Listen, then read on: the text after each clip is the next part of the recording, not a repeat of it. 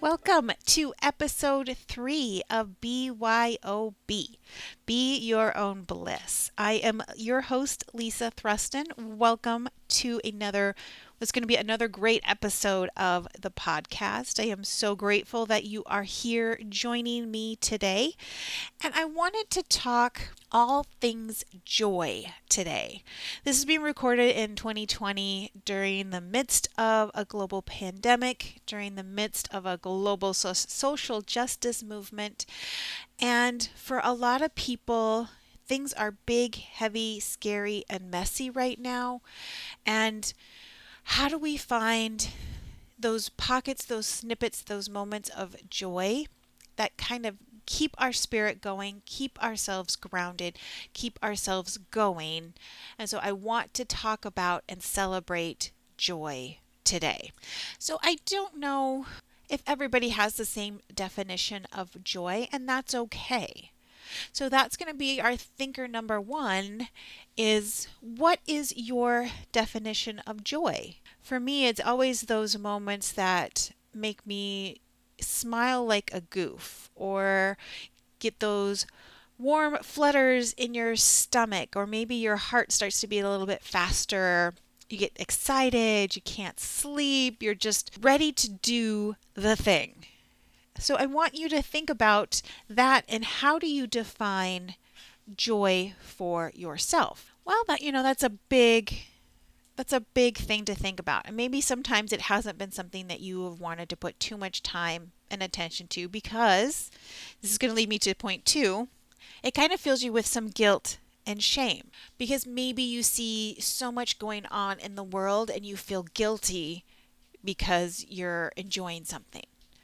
Or maybe you have been told that what brings you joy is silly or dumb or not cool or a million other different things. So sometimes joy has that guilt, shame side where we're like, but I'm not supposed to. Oh, somebody's gonna think I'm a weirdo. But should I really be putting time and attention into this when there's so many other things that I should be, air quotes, doing? So I want you to take some time and maybe really set a timer for 5 minutes and jot down things that bring you joy, especially if we're talking about our definition and what brings us joy, you feel like you're drawing a blank. Because it should be one of those parts of life where somebody says, what do you enjoy? What brings you joy? What do you love? And rattle 5 things right off the top. And not like the answers that you think somebody wants to hear. I want you to be really solid, secure, and at peace with what brings you joy, whether that's comic books and video games, or maybe it really is doing the laundry or vacuuming or getting out in the yard and getting your hands dirty. Who's to say what's right and what's wrong and what brings you joy? So I wanted to kind of touch then a little bit on the health side, because that is what I do as my job. I am a women's health and wellness guide. I help women redefine what health goals mean for them. And a huge component of the work I do with clients is reconnecting to joy. What in moving their bodies brings them joy? What in the realm of food brings them joy? And what healthy habits add to their life instead of feeling like a drain on their time, their resources, and their energy? So a lot of big emotions come up when we talk about the joy of movement, because I think if you're like me, a lot of us have tied into this belief and this notion that exercise is transactional. It's meant to be, I did this exercise, now I eat. And it doesn't have to be this way. And I will talk more in depth about this on a podcast all its own, because it's really too big to unpack as part of a bigger one. So it's finding those joyful movements, because sometimes for me, a workout does not, like a heavy, lots of weights, lots of cardio doesn't feel great. But what does is dancing around in my kitchen while I'm cooking. Or sometimes it's taking a walk in the evening with my dog and just enjoying some time outdoors. When it comes to food, food is such a cultural thing. So I'm sure you could list me a ton of dishes that remind you of a grandmother or your mom or your best friend or your favorite trip. So connect to the joy in eating and feeding and nourishing not just your body, but your soul. So that's where I want this joy to come from. It can be this like physical thing. It could be like, hey, I like doing this because I love the way my body feels after I work out. Or, hey, I like to dance because I love the connection it brings me to my partner. So joy doesn't always have to be physical. I want it to be that deep down, emotional, spiritual salve. I want it to be something that deep down makes you feel good. Because if we're not taking care of our emotional health just as much as our physical health, we can't be a truly all around, as balanced as we can be, healthy person, which kind of then segues nicely into self-care. So it's a buzzword, and I know that we all have seen plenty of stuff on all the socials. Maybe you've searched for it on Pinterest. Maybe you have a little board of self-care, all of these homemade masks you're going to make, these pedicure appointments. But sometimes maybe self-care is checking in with your therapist. Maybe self-care is saying no to a project that would really be draining not only on your time, but maybe on your energy. So I'm challenging you to think of self-care outside of, it has to be manis and petties and bubble baths and face masks and a glass of wine. Not saying that those aren't great options, because they can be, but I want you to start thinking bigger about your self-care. Maybe it's challenging yourself and your best friend to do a virtual class because maybe your gym space isn't open yet. Or maybe it is a Zoom meeting, coffee, day drink, whatever it is with your friends because you can't get together in person just yet.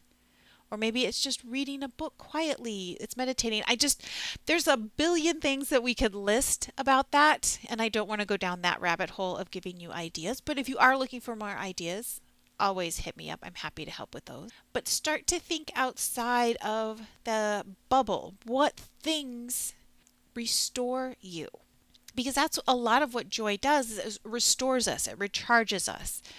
It gives us back that juice for life. It makes us better in other aspects of our area. Maybe it makes you a better partner, a better parent, a better coworker, or better boss. So really think long and hard and deliberately about the things that you can do to take care of yourself, but that also bring you joy. And then I want you to kind of reflect on your goals.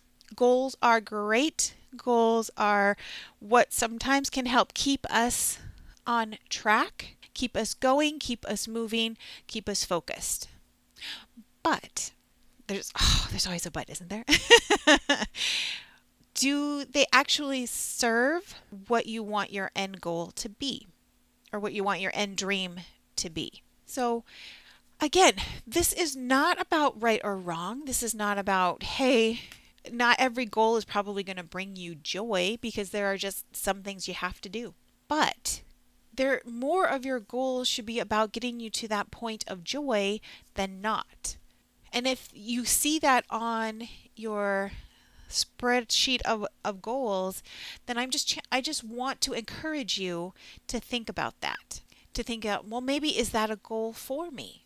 Is that really something I should be striving for if the end goal doesn't spark something in me? Marie Kondo those goals here. Look at them. Do they spark joy? Do they spark something in you? And if they don't, that is your sign. Your big red neon sign. Arrows, flags, sparklers, the whole works saying, hey, maybe this isn't for you. And it might be tough. It might kind of make you question and make you think, what the heck am I doing if this one thing isn't going to bring me joy? I thought it did. And don't worry, we'll get deeper into some of these concepts as we go. But sometimes we have to find these touchstones. We have to find our starting point of, how do I define joy? How do I define it in the things that I love to do? Am I doing the things that I love to do? And are they getting me ultimately to that place that I truly want to be? And these are all things that I can't answer for you. These are all things that you get to answer for you. Like I said, I am a wellness guide. I can show you the map. I can point out the highlights and the really cool places, but it is ultimately your decision which paths you take, which things you decide to do. Our time here feels so short, so limited sometimes, so we need to find more moments that bring us a smile, that create that memory, not for our social media, not for anything, but so that we can look back. We can, when we're sitting around a table sharing stories, where we're laughing till we cry, finding more pockets of that in your life. So as we wrap up our discussion on joy today, it's time for your Be Your Own Bliss moment, and it's a good one. So as you're thinking about the things that bring you joy, I want you to name it. I want you to name one thing that maybe you have neglected and you know for sure lights you up, brings you joy, relaxes you, whatever.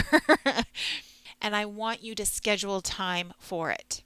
This is for you. It is selfish, and that's okay. Be selfish. So you're going to name the thing that brings you joy. You are going to schedule it on your calendar, and then you are going to do it. Because I know most of you are going to get 1 and 2 done, and you're going to put off number 3. You don't get to. Because number 3 is the big one. You have to do it. You will feel so much better for doing it. I'm not saying you have to take half a day, anything like that. If you've got 20 minutes, that's a great chunk of time.